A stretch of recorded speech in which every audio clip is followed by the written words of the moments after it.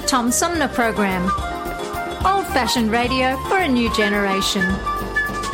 Oh, it's always a pleasure to be with you, Tom. You know that.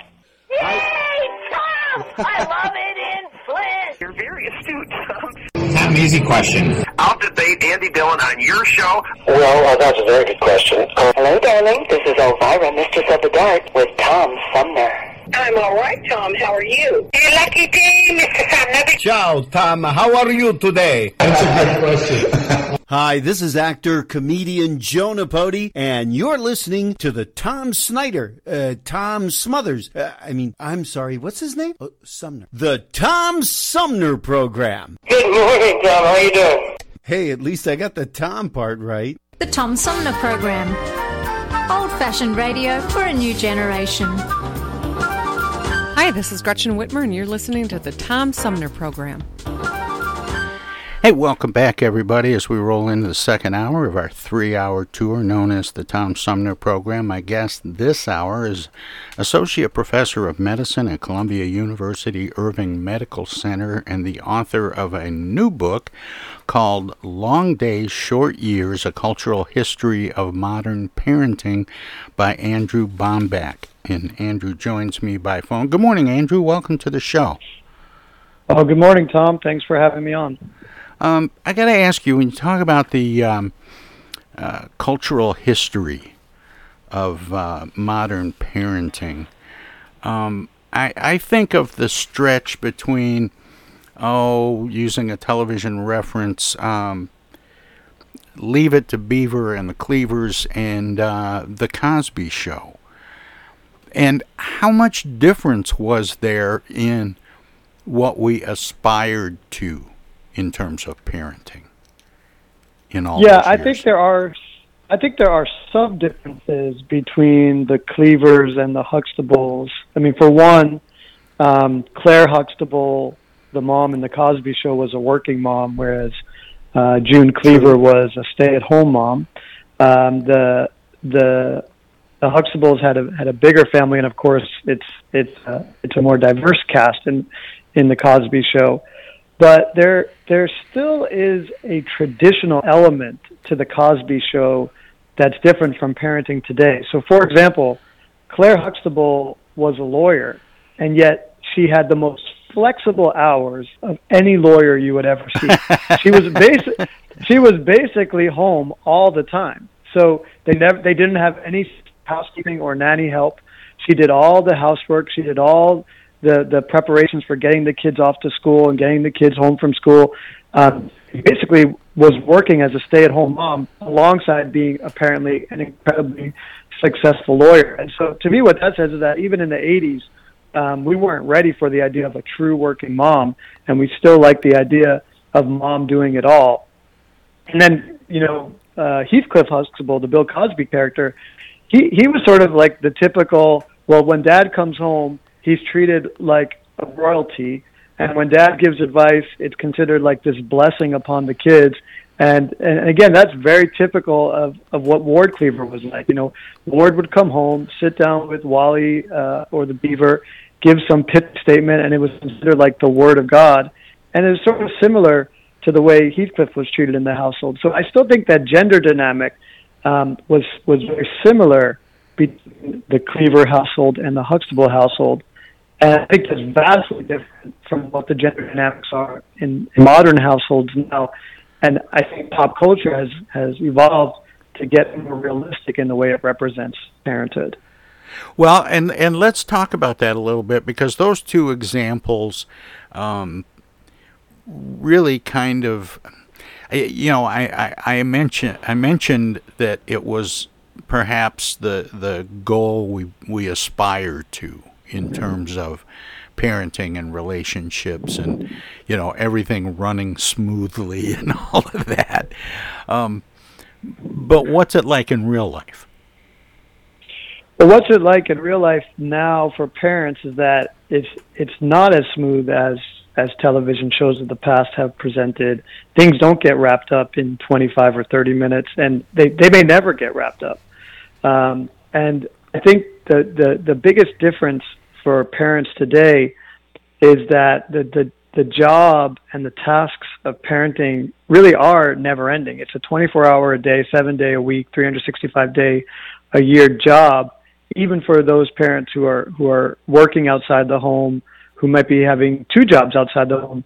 There is no break. Weekends are not really a break. They're just a whole new job of being devoted to getting your kids from Friday afternoon to Monday morning through an endless parade of activities and assignments and responsibilities.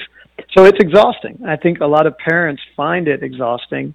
And some of the feedback that I've gotten since the book has been out is that everybody seems to empathize with the part of the title that's long days. And everyone says, yeah, days are really, really long when you're parenting. And I haven't heard that much feedback on the short years yet, because I'm hearing mostly from parents who are in the grip of it now.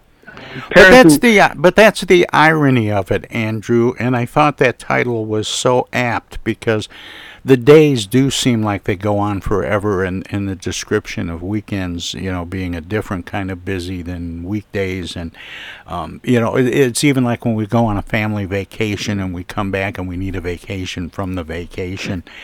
But the short years is it really at the heart of it goes by so fast. It is, and I think that's what I have heard from people who are either at the end of their parenting cycle or whose kids have already sort of moved out, where they say it really does go by, in the blink of an eye before you even know it. And that's what's, to me, sort of the paradox of being a parent today. I have a granddaughter down in Virginia who it seems like she was just born. She's 10 years old. Yeah. I feel the same way with my kids. It's amazing to me to see what grade they're about to enter now, because it seems like they just started school and now they're already in middle school. But I think this is sort of the paradox of being a parent today, is that it's grueling, but you're also being told, enjoy the gruelingness, enjoy this, because it's going to be over before you know it. And it's very hard for parents to say, like, I should be having a better time. I should be savoring these moments. I should be thrilled with this opportunity to be with my kids, because it is going to be over before I know it. And yet the pressures of being a parent today make it hard to have that enjoyment for so many parents. One of the things that we have heard a lot in the last 10 or 20 years is, be a parent, not a buddy.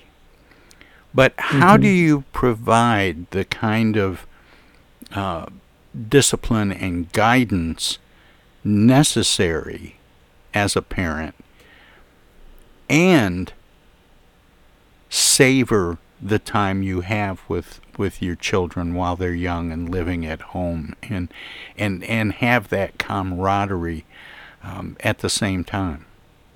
Yeah, I mean that's a really challenging aspect of being a parent. First of all, I would say I think you can be a parent and a buddy, but a different type of buddy than a peer buddy. You can be sort of an older, respected buddy. But I think to what you're saying is how do we enlist our children to be cooperative rather than obedient? That's a phrase that a parenting coach shared with me, saying anybody can make a child obedient, but what you really want is for your kids to be cooperative. And it gets down into sort of different models of how we interact with kids. So you can use what's called a power assertive mode of disciplining a child, where you say, if you don't clean your room, I'm going to ground you for a week. You can use what's called a love withdrawal model, which says, if you don't clean your room, that's it. I'm not talking to you for the rest of the day. But you can also use what's called an inductive discipline model, where you sit down with the child and say, this room is a real mess.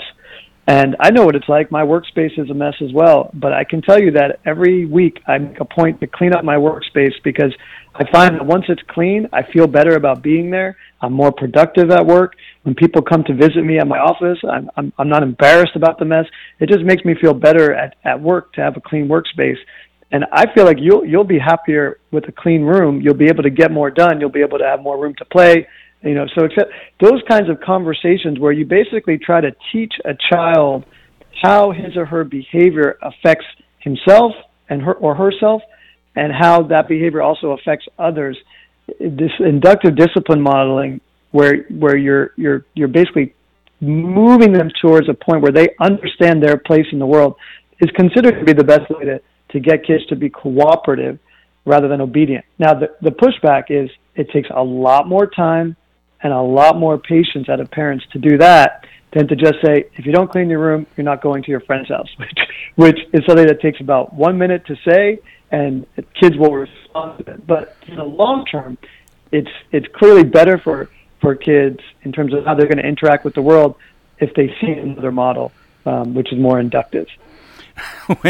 When my daughter was at the appropriate age, my go-to was, if you don't respond, correctly to this, I'm going to dress like a hippie and take you to the mall. And the look of terror. I don't know exactly where that fits into those three models. That's the embarrassment model, which is also very effective. The look on her face was just sheer terror. But how do we do those things without setting up a wall between us and our children? Or is the wall something that needs to be there and ultimately needs to be climbed by the children? Well, I'm not sure there needs to be a wall. So, part of the process of writing this book was, of course, reading a lot of sources and really diving into as many parenting resources that were out there, whether they were books, blogs, podcasts, TV shows, movies. But also part of the process was just looking at other parents and just observing who was doing it well and who was having problems. And there are some parents that you just watch and you say, this person really seems like they're born for the job. Like they just have a general knack of dealing with their kids that just seems so intuitive and so instinctive. And then the word that really comes to mind eventually is respectful.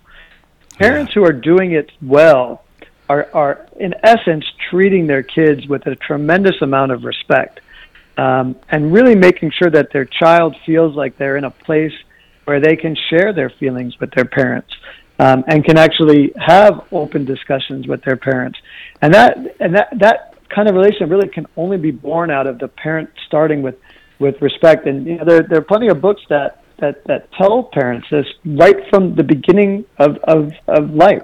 That you're changing a baby's diaper, you may think that there's nothing you can do at that point to really connect with the child other than just sort of cooing at them or looking them in the eye. But you can talk to them and say, this is what I'm doing.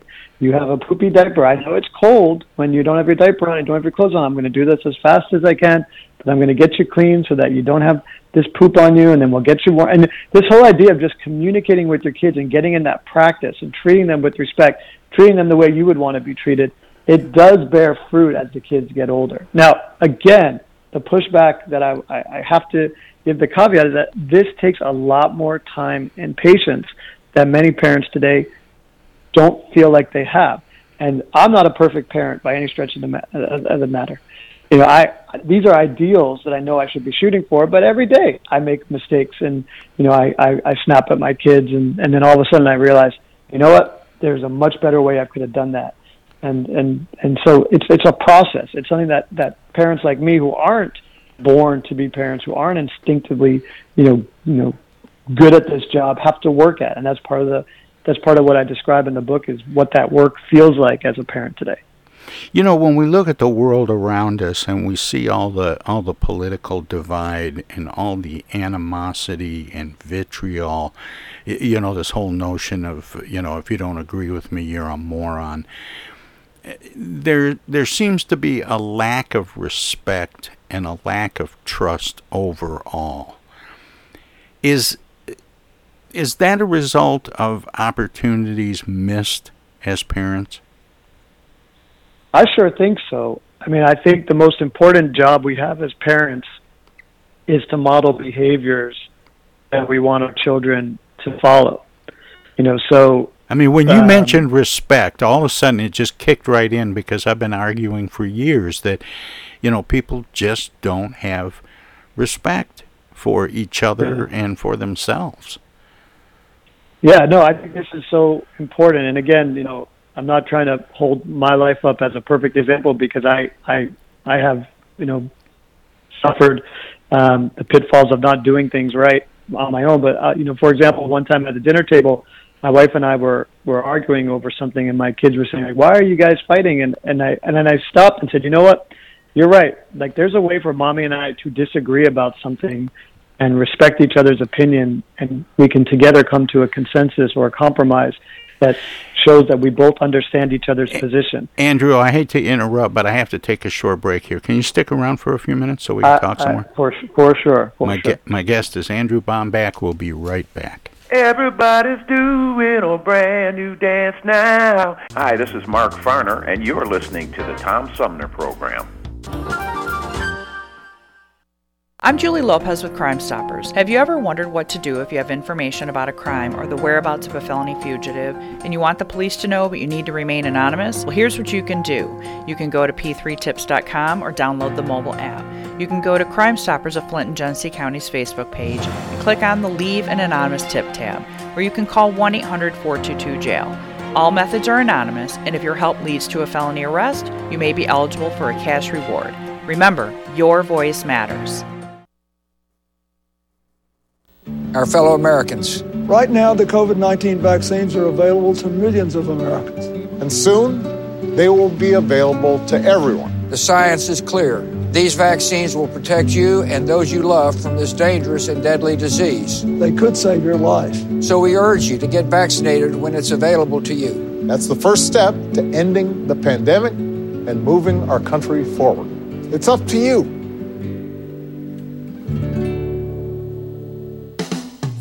Do you ever feel like you need an attitude adjustment? Are you wishing there was a magic pill or a new app for your mobile device? Why don't you try live local music? Music can make you dance, bring back fond memories, inspire you to be more creative, whether you attend a child's school concert or recital, go to a local symphony concert, visit local bars and restaurants that feature dance music, sing-along piano, or jazz and blues. Music could be just what you're looking for.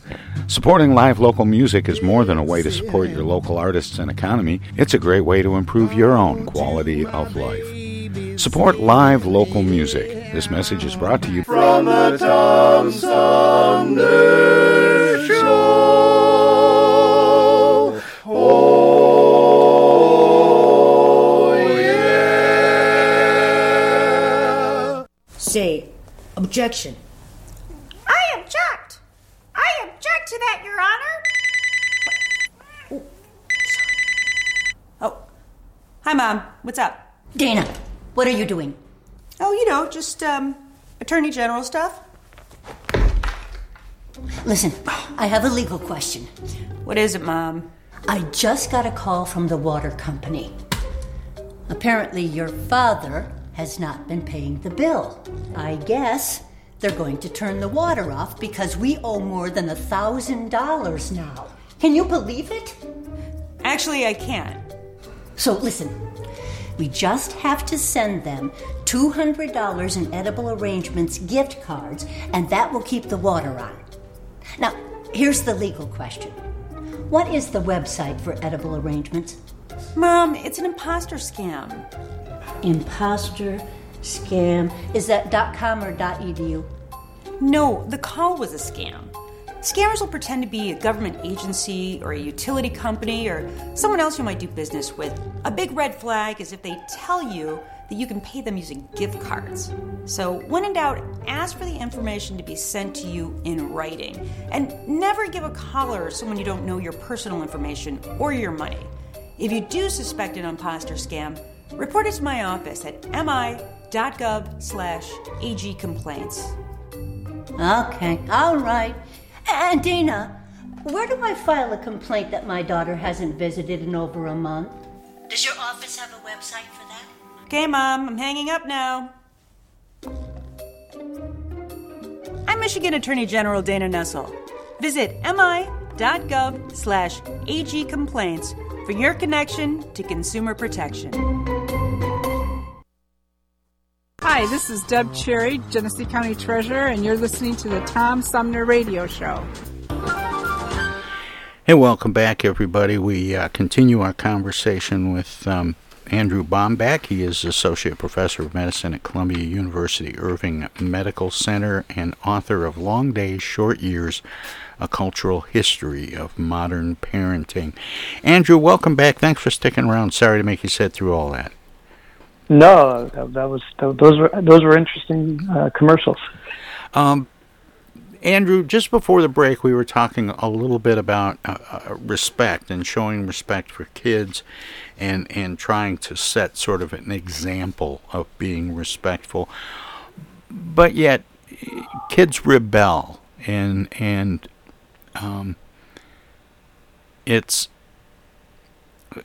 is that a necessary part of their growth and development, and do we as parents overreact? I think the idea of a child rebelling can be sort of reframed as a child sort of asserting its independence, and I think that is an important part of their growing up. I think one of the lessons that I've learned in really diving into this space is that kids are a lot more independent and resilient than we probably give them credit for. And if a child is rebelling, the most likely reason is that the child is feeling that it's not getting the respect for its independence and resiliency as it deserves. Well, so, then that raises the question, does tyranny is probably too strong a word, but does an autocratic sort of environment have to exist for rebellion to occur?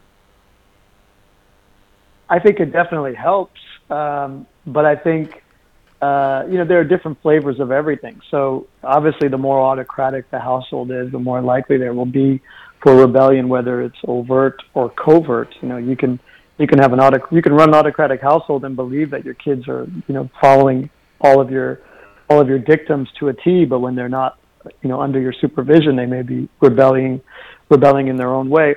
But I think it still comes back to this idea that we should be setting examples for our children. We would not want to live in an autocratic regime. We don't treat our peers if we're in healthy relationships in that manner. So why would we be treating our kids that way? And there's a great quote from Brene Brown, which is that you should dare to be the adults that you want your kids to be. And I think that's really important. Kids look to us. This is what we were talking about before we went to the break.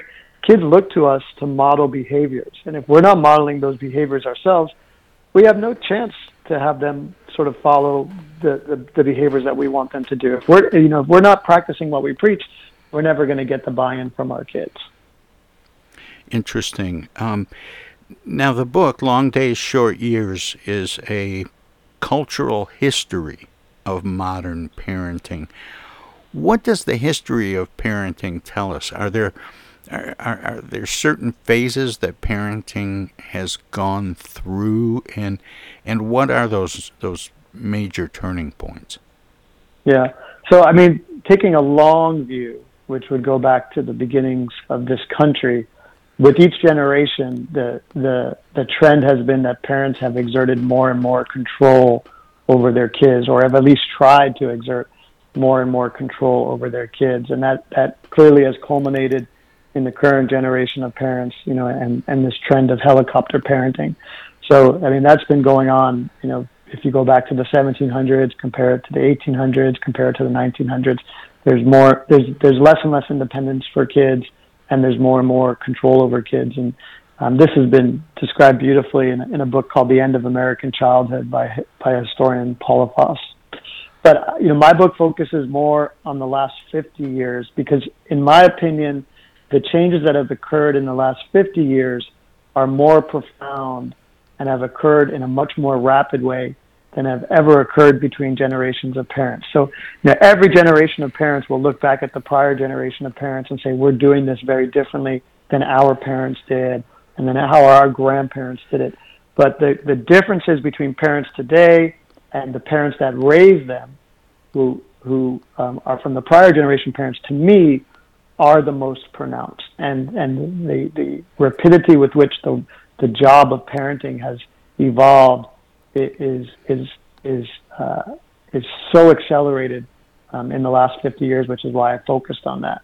And evolved how? I remember when I was a kid, and I'm old enough that goes back a ways, and there was this, once we were done with dinner, we could be out running the streets of our neighborhood, and the rule was we had to be back in the house when the street lights came on.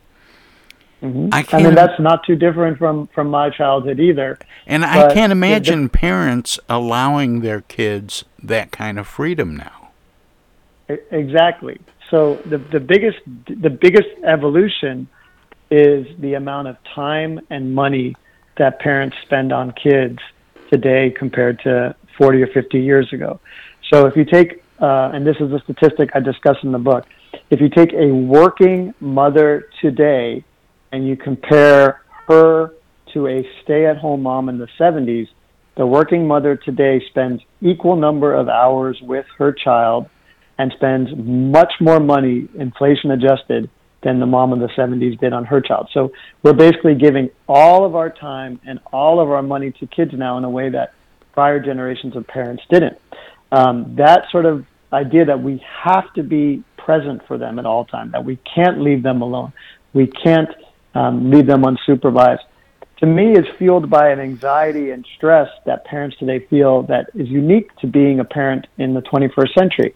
And I think that's mostly fueled by a concern about what world is out there now, and more importantly, what world kids are going to inherit. So if you think about the shrinking economic landscape, if you think about the changing global climate, if you think about social disparities, in general, parents today, if they're just keeping up with the news, it's not a great world that we're handing over to our kids, and it looks like it's going to get worse. And so these anxieties and stresses translate to saying, like, I need to watch my kids at all times, and more importantly, I need to prepare them as best as I can for this ever-shrinking pot that is the future for them. And that, I think, is what's fueling this idea that we have to be around them. We have to invest everything we have in them. Otherwise, we're not setting them up for any chance of success in the future. What are some of the things that have evolved in terms of guidance and discipline? Corporal punishment was still, a big part of parenting when I was a kid growing up. And, I don't think I have any resentment about that now. Maybe I do and I don't know it, but I don't think of it that way. I don't think of I don't think of it as abuse the way some people might. And what has changed, and are we better at guiding children, or have we just made the leash really short? Well, I think we have moved away from the corporal punishment model, which is good because, again, that to me signals a shift away from a power assertive model to other ways of trying to teach children the appropriate behaviors. Again, like you can scare a kid into doing anything, really. You can say, a child will act out of fear because they're intuitive enough to know they want to avoid that kind of punishment. But that, again, doesn't necessarily prepare them emotionally for a healthy adulthood. But, I think one of the things you're touching on here with guidance and advice is that industry has remarkably changed in the last 50 years. So, when my parents were raising me, the most popular advice book was Dr. Spock's book. Right. And for a time, Dr. Spock's book was basically the second most popular selling book of all time, second only to the Bible. So, it was essentially the Bible of child rearing. And one of the things that Spock says in his book over and over is to parents that they should trust their instincts, that they actually are better at this than they think they are, which is a funny thing to say to someone who's bought a child advice book, to say, you actually know more than you think. But his was a reassuring message, and it sort of just was sort of more of a guide than sort of an explicit instruction of here's things that will help you harness your natural talents and natural instincts. If you look at parenting books today, they're an entirely different beast. Many parenting books today start from a point of a parent who's in crisis, and it's basically saying to a parent, you can't handle this. You don't have the tools to do it. We're going to give you the tools. You need to follow the advice that we're laying out in this book, step by step, almost like following an instruction manual if you want to get the ship back on track. So it's a very different tone than Spock, and it's obviously effective because these are best-selling books now. And again, I think it's appealing to that anxious parent who feels like they're lost and they're hopeless, and they're just desperate for some sort of life raft that will get them back on track with their kids, and they're willing to do anything, even if it means completely shutting out their own instincts and following a script that an advice book lays out for them. I've said and heard it said many times that it often seems like, kids are raising their parents. To what degree is that real, though? I mean, we think of parents as raising children, but children can have a tremendous effect on people becoming parents. 100%. I think if you want to, again, touch upon some of the respect issues we discussed earlier, parenting and the parent-child relationship really can be viewed almost in like a 360-degree manner, where parents are learning from their kids just as kids are learning from their parents. And more importantly, the exchange of information, the exchange of feelings, and the attention to each other should be made as close to as an equal plane as possible. One of the things that I'm really interested in, because as we discussed in the intro, my day job is being a doctor, and I think there are some parallels between effective relationships between doctors and patients and effective relationships between parents and children. And, they both on the surface feel hierarchical. You would say, well, of course the parent should be instructing the child, and of course the doctor should be instructing the patient. That is true to some extent. But as a doctor, I know if I want my patient to actually take the medicine I'm prescribing them, if I want my patient to actually feel good about the treatment regimen I've laid out for them and actually adhere to that regimen, I need to take my patient's perspective into account. And I need to develop what we call a therapeutic relationship where we have informed decision-making at all levels. So I can't just tell a patient, here's a prescription, you take it, come back and see me in 4 months and you'll be better, and I don't want to see if you're not taking the medicine. I need to actually sit down and have a discussion with the patient. I'm concerned about this. I think this medicine would help. Let me tell you all I know about this medicine, and then I want to hear from you what your thoughts are about what I just told you, and make sure you're on the same page as me as to why I'm thinking about this problem and why I think this treatment plan will help. And this sort of informed dialogue is the model of modern medicine being effective in terms of patients actually adhering to treatment plans that they are comfortable with. It's actually the model that I wish had been used in the rollout of the vaccines, because I think if those sort of discussions had been held at a granular level with the bulk of society, we would have seen a lot less pushback on vaccines than we did, unfortunately, because those in the medical community, 99.999% of us jumped at taking a vaccine. It was the first thing we did, as soon as we were allowed to get vaccines, and yet we didn't see that buy-in from all of our patients, and I think there was a communication gap there. But you can translate that to parents and children. You can have these dialogues with kids that, again, this is what I'm thinking, this is what I think will help, I want to hear from you, what do you think? Do you think this is going to help? And these sorts of respectful dialogues and informed decision-making can bring parents and kids to a similar level, eye to eye and hopefully get buy-in on both sides for what, is a therapeutic plan for making the family happy. Are parents relying too much on school teachers to raise their children and technology like television and video games and social media, mobile devices to babysit their kids? And has the pandemic and the various quarantines and lockdowns changed or solidified that? So I think there's multiple parts to your question. So yes to the part about are we relying too much on screens and video games and electronic devices to do some of the work of parenting. It's a necessary evil. I do it myself. Just this morning, I needed to have about 40 minutes where I could go for a jog, and my wife was sleeping, and the kids were awake, and I said, you guys just sit in front of the TV. I'll be back in 40 minutes. If it's an emergency, wake up mom, but essentially the TV there is an electronic babysitter.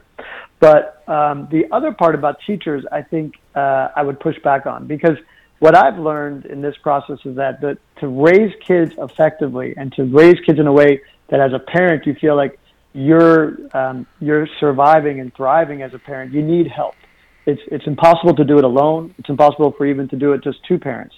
The more you can enroll other respected, trusted, loving adults who really have your kid's best interest at heart, the better you'll feel about the job of raising a kid, because you will have help. And teachers are a great source of help. They're experts. And unfortunately, there's been a move to not use teachers as much as we can. The same thing goes with neighbors, with relatives, grandparents, aunts and uncles, after-school instructors, certain babysitters. I sort of think of it as that if you can sort of construct a circle of adults around your kid, like 8 or 9 adults that have your best interest of your kids at heart, you're going to make the job of parenting so much easier and so much happier for you as a mom or a dad. And what about the impact of the pandemic? Did that put us too close together, or did it actually improve something that had we been growing apart? Yeah, I mean, I devote the last chapter of the book to how the pandemic sort of shines a light on parenting today, because I think, the pandemic created some new challenges for parents, but it also magnified some existing problems for parents that were present even before the pandemic. But one of the things I think we learned from the beginnings of the pandemic, when everybody was, following stay-at-home orders, was, again, this idea that it's very hard when you lose help, whether that helps in the form of school and teachers, or that help is in the form of older relatives or babysitters that you rely on. This idea that as parents we need to sort of farm out our kids at some point during the day, it's hard for us to admit that, but it is true. We need breaks and we need other people to help us, and you lose that when you're following stay-at-home orders. Another thing that the early part of the pandemic, at least for me, showed was how overscheduled my kids were, because all of a sudden all these activities that made up their day were gone, and we needed ways to fill the time for them. And I think it showed us that the kids are sort of undergoing this, what I call a concerted cultivation of their childhood, where everything is sort of planned out. And it also showed that when they have freedom, kids can be pretty creative. Kids can definitely do more on their own than we were giving them credit for. They can entertain themselves.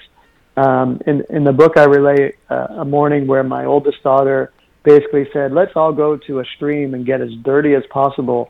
Like, we'll put on rain boots, and I'll promise I'll help everybody get into the bathtub when we're done. And it was like such the opposite of what we do as a family. And it was an incredibly fun morning, and it was the type of thing we never would have done pre-pandemic, because they would have had a violin lesson or a soccer practice or a Girl Scout meeting to interfere with that kind of free activity. That's funny. I remember seeing a little comic strip that showed this little boy sitting in the living room, and he's got his laptop and he's playing some kind of a game, or it's a game controller or something, and his mother says, why don't you go outside and play? And the next frame shows the kid standing at an open window with his laptop on the sill, and he's playing the game, but he's outside. Yeah. Exactly. Well, I think that's another very good piece of advice that I got from a child rearing expert was about screens, saying that, look, you have to recognize screens are a part of kids' lives today. They can't live in if you try to raise a kid in a screen-free environment, they're going to basically be a hermit. You know, if they're going to interact with society, they need to know what screens are and how to use them in a healthy, productive way.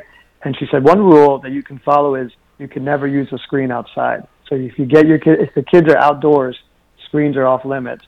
And that's a way for them to appreciate what the outdoors allows them. And then, of course, there are other ways to think about it where you say, okay, I'm going to set a limit on how much screen time you get.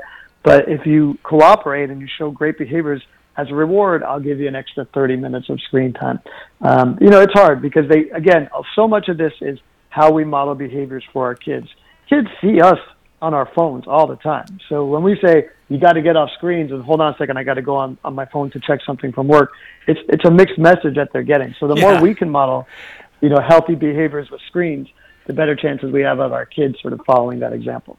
And I think, maybe it's worth mentioning that there should be at least one meal a day that everybody has together, and screens aren't allowed.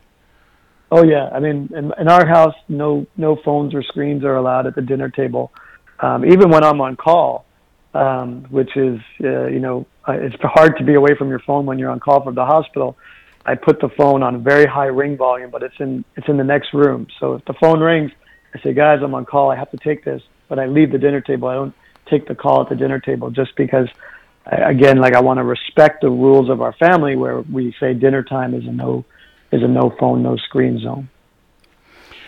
Well, the name of the book is Long Days, Short Years, A Cultural History of Modern Parenting by Andrew Bomback. And Andrew is, have I got that right? The Associate Professor of Medicine at Columbia University Irving Medical Center? That is absolutely correct, yeah. And this is not your first book. What's next for Andrew? What's next? Well, the book that I just put out, The Long Days, Short Years, to me is really not an advice book. It's more of a dissection of parenthood. And, my next book that I'm starting to work on now, it's again not going to be an advice book, but it hems a little closer to an advice book, because what I'm exploring now is some of the things we touched upon in our discussion, which is this idea of how do we get buy-in and how do we get cooperation in our lives, whether it's with our kids, whether it's with our colleagues, whether it's in my job as a doctor with my patients, and this idea of how do we forge respectful relationships, and what I've learned from being a doctor and doing that, and can I apply it to my family? So I'm working on a book about adherence, how we stick to doing something even when we don't necessarily want to do it, but we know it's the right thing to do. Well, Andrew, we have to wrap it up there, but thank you for spending this time with me and the listeners. Do you have a website where people might be able to find out a little bit more about you and your work, past, present, and future? Yeah, I mean, first I would love to thank you for having me on. This was a great discussion, and to tell your listeners, if they are interested in reading Long Days, Short Years, it's available at all online retailers and most brick and mortar stores. And it'll be in public libraries as well. And if they want to interact with me, I'm on Twitter and Instagram, so just find me there. Well, thanks, and keep up the good work. Thanks so much, and talk to you soon. Support from grants, donations, and advertisers, East Village Magazine's talented local writers give you an in-depth look at local news, issues, and people that make Flint, Flint. Copies of East Village Magazine are available at many of your favorite shops and restaurants around Flint, or online at eastvillagemagazine.org. East Village Magazine, community-focused and community-supported.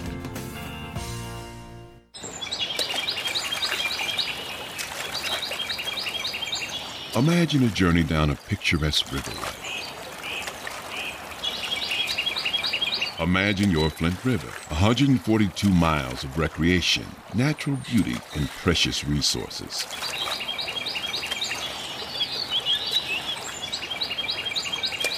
The Flint River is a vital resource that is available for all to use and enjoy. The river and its ecosystem provide unlimited recreational opportunities and natural beauty while supporting wildlife in a vibrant landscape. We all have a responsibility to protect and preserve this precious resource. Learn more at flintriver.org or call the Flint River Watershed Coalition at 810-767-6490.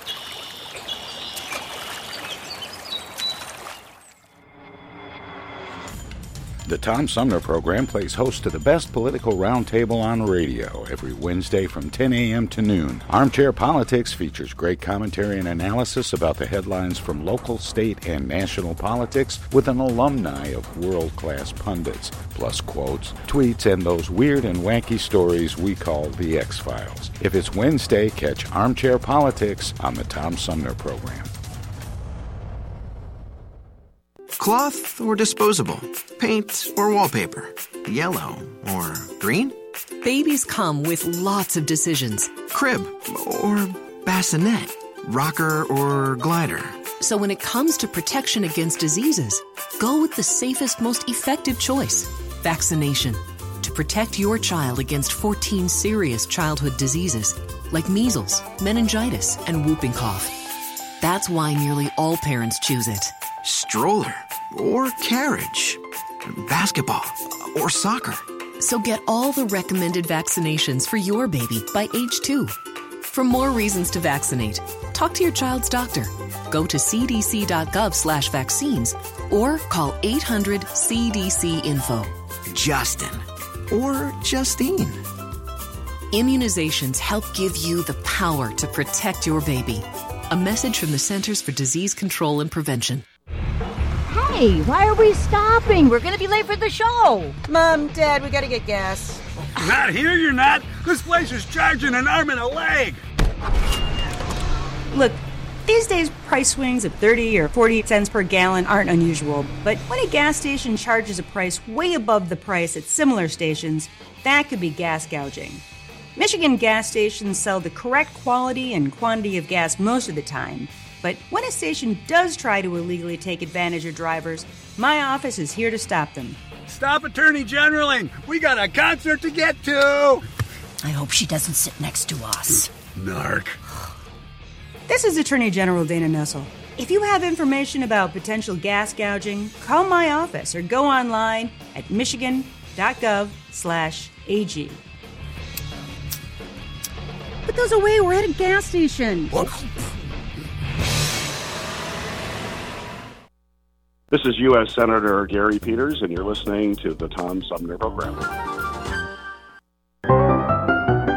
Welcome to this presentation of the Comedy Spotlight on the Tom Sumner Program. I'm 7 years old, standing up in my crib.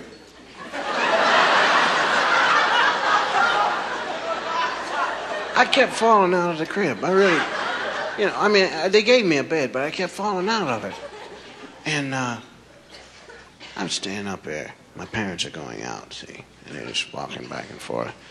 We live in an apartment building. There's only one bathroom, and there's my bedroom, then my parents' bedroom, and they have to pass by my bedroom in order to get to the bathroom. And if the door's open, I can see them. And I know they're going out because they keep bumping into each other, Boom, boom, get out of the way. Boom, where's my sock? I don't wear them,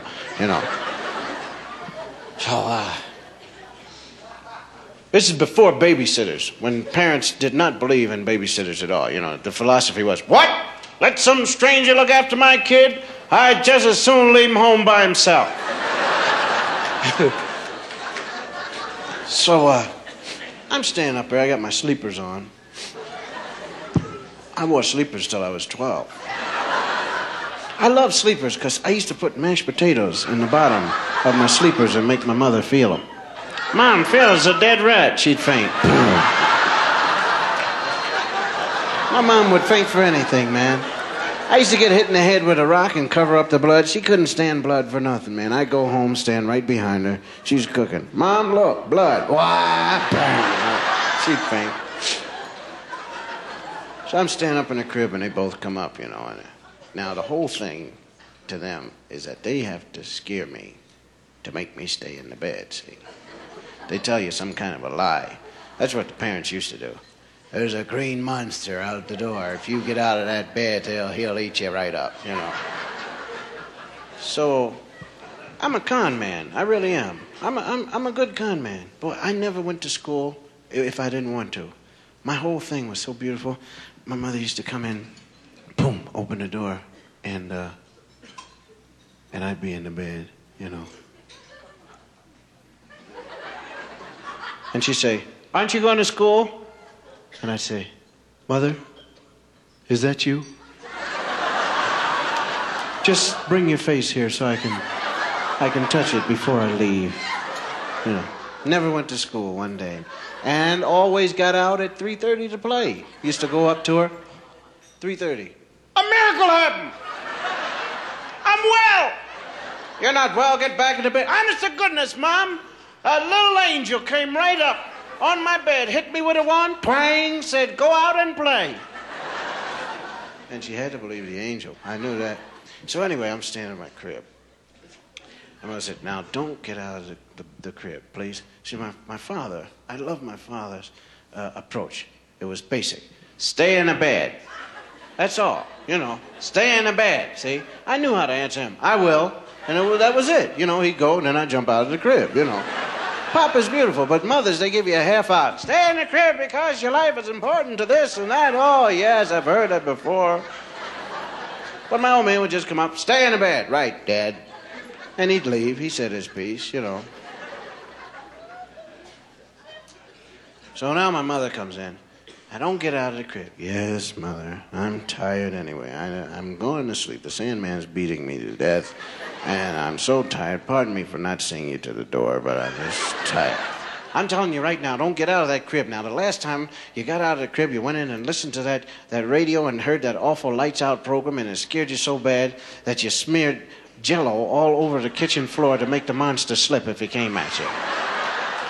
And your father went into the kitchen to get a drink of water, slipped and hurt himself. Now, to make sure you don't get out of this crib, we've placed over 100 black poisonous snakes around your crib.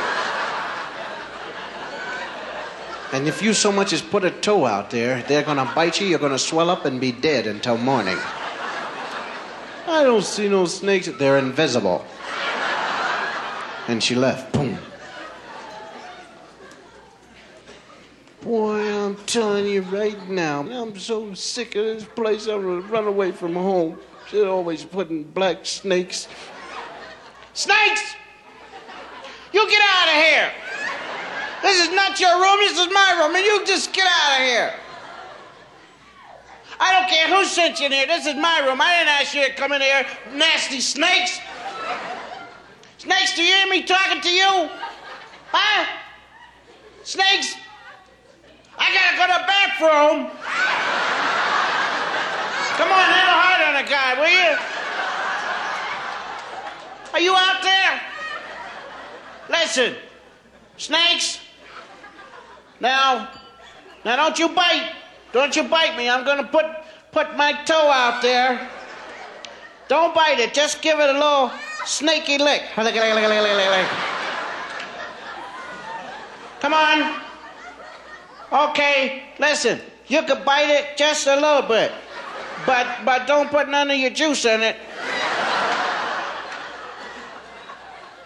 Nothing. Well, go ahead. I bet you're not even mother. Go on, bite it, suckers. Yeah, I know you wasn't out there. Lie to me, boy. I'm going to listen to the radio. We had a Philco radio. It was about 6 feet tall. Had 287 knobs on it, of which only 2 worked. Off on volume and the station selector. The extra knobs were if you'd lose one, you could replace them right away. You don't have to go to the store. And I loved to get scared to death. Anything that would scare me to death, I loved it. I loved Frankenstein, a Wolfman, and a Mummy so much. I used to sit right up front. And then they would come at me, and I would squish myself into the orchestra pit. I hid all over the place. I'm telling you, I had pictures of them all over my house. Never looked at them. Was scared of them. There were 3 programs that were scary. One was Suspense. That wasn't too scary. That was suspenseful. Then there was Inner Sanctum, where the guy played the organ. Do, do, ring. And then he would come in, good evening, and he was so happy to scare you to death. And he opened that door, and then he told you a weird story about his Uncle Harry who had lost his hip bone or something like that. Oh, man. But what really scared me was when he closed the door. At the end, I knew somebody was in the house then. And I started smearing that Jell-O. No monster gonna get near me with that Jell-O on the floor. I've tripped up many a monster with that Jell-O on the floor. Yes, sirree, Bob. And now, I got my radio, I turn it on. You gotta wait maybe 8 days. It'll heat up, 8 days. And then I just, there's good news. Good evening.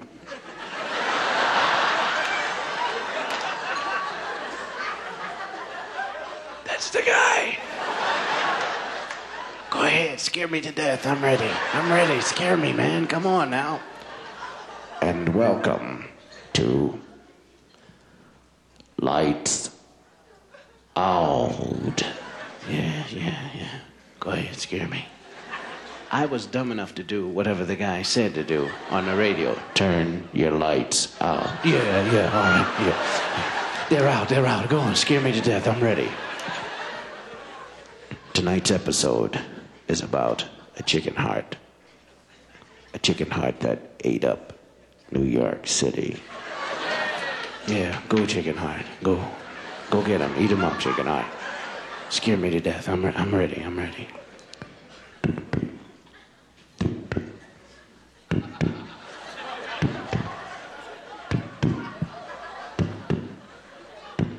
The chicken heart was kept alive in a laboratory in a vat. Special solution. Half blood, half sodium salicylate. One day, a careless janitor knocked the vat over. He went to get a rag to clean it up. The chicken heart grew. 6 foot 5 inches. And in search of human blood. The janitor came back, opened the door. The heart ate him up. What? Go get him, chicken heart. Go get him.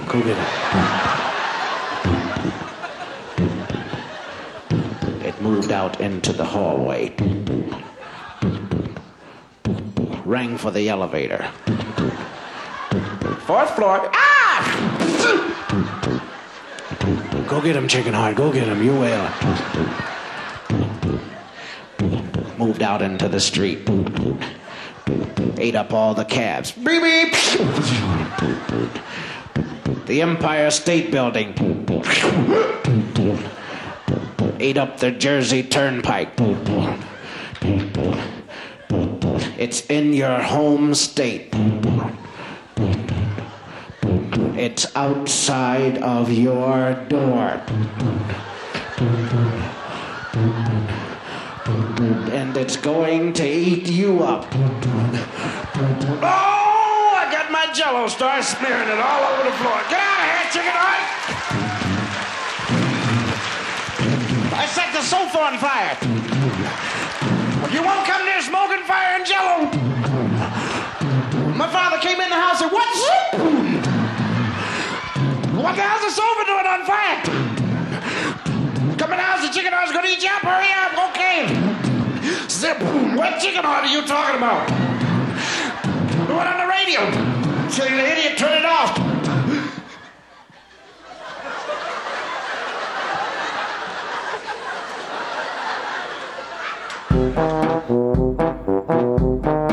This was another comedy spotlight on the Tom Sumner Program.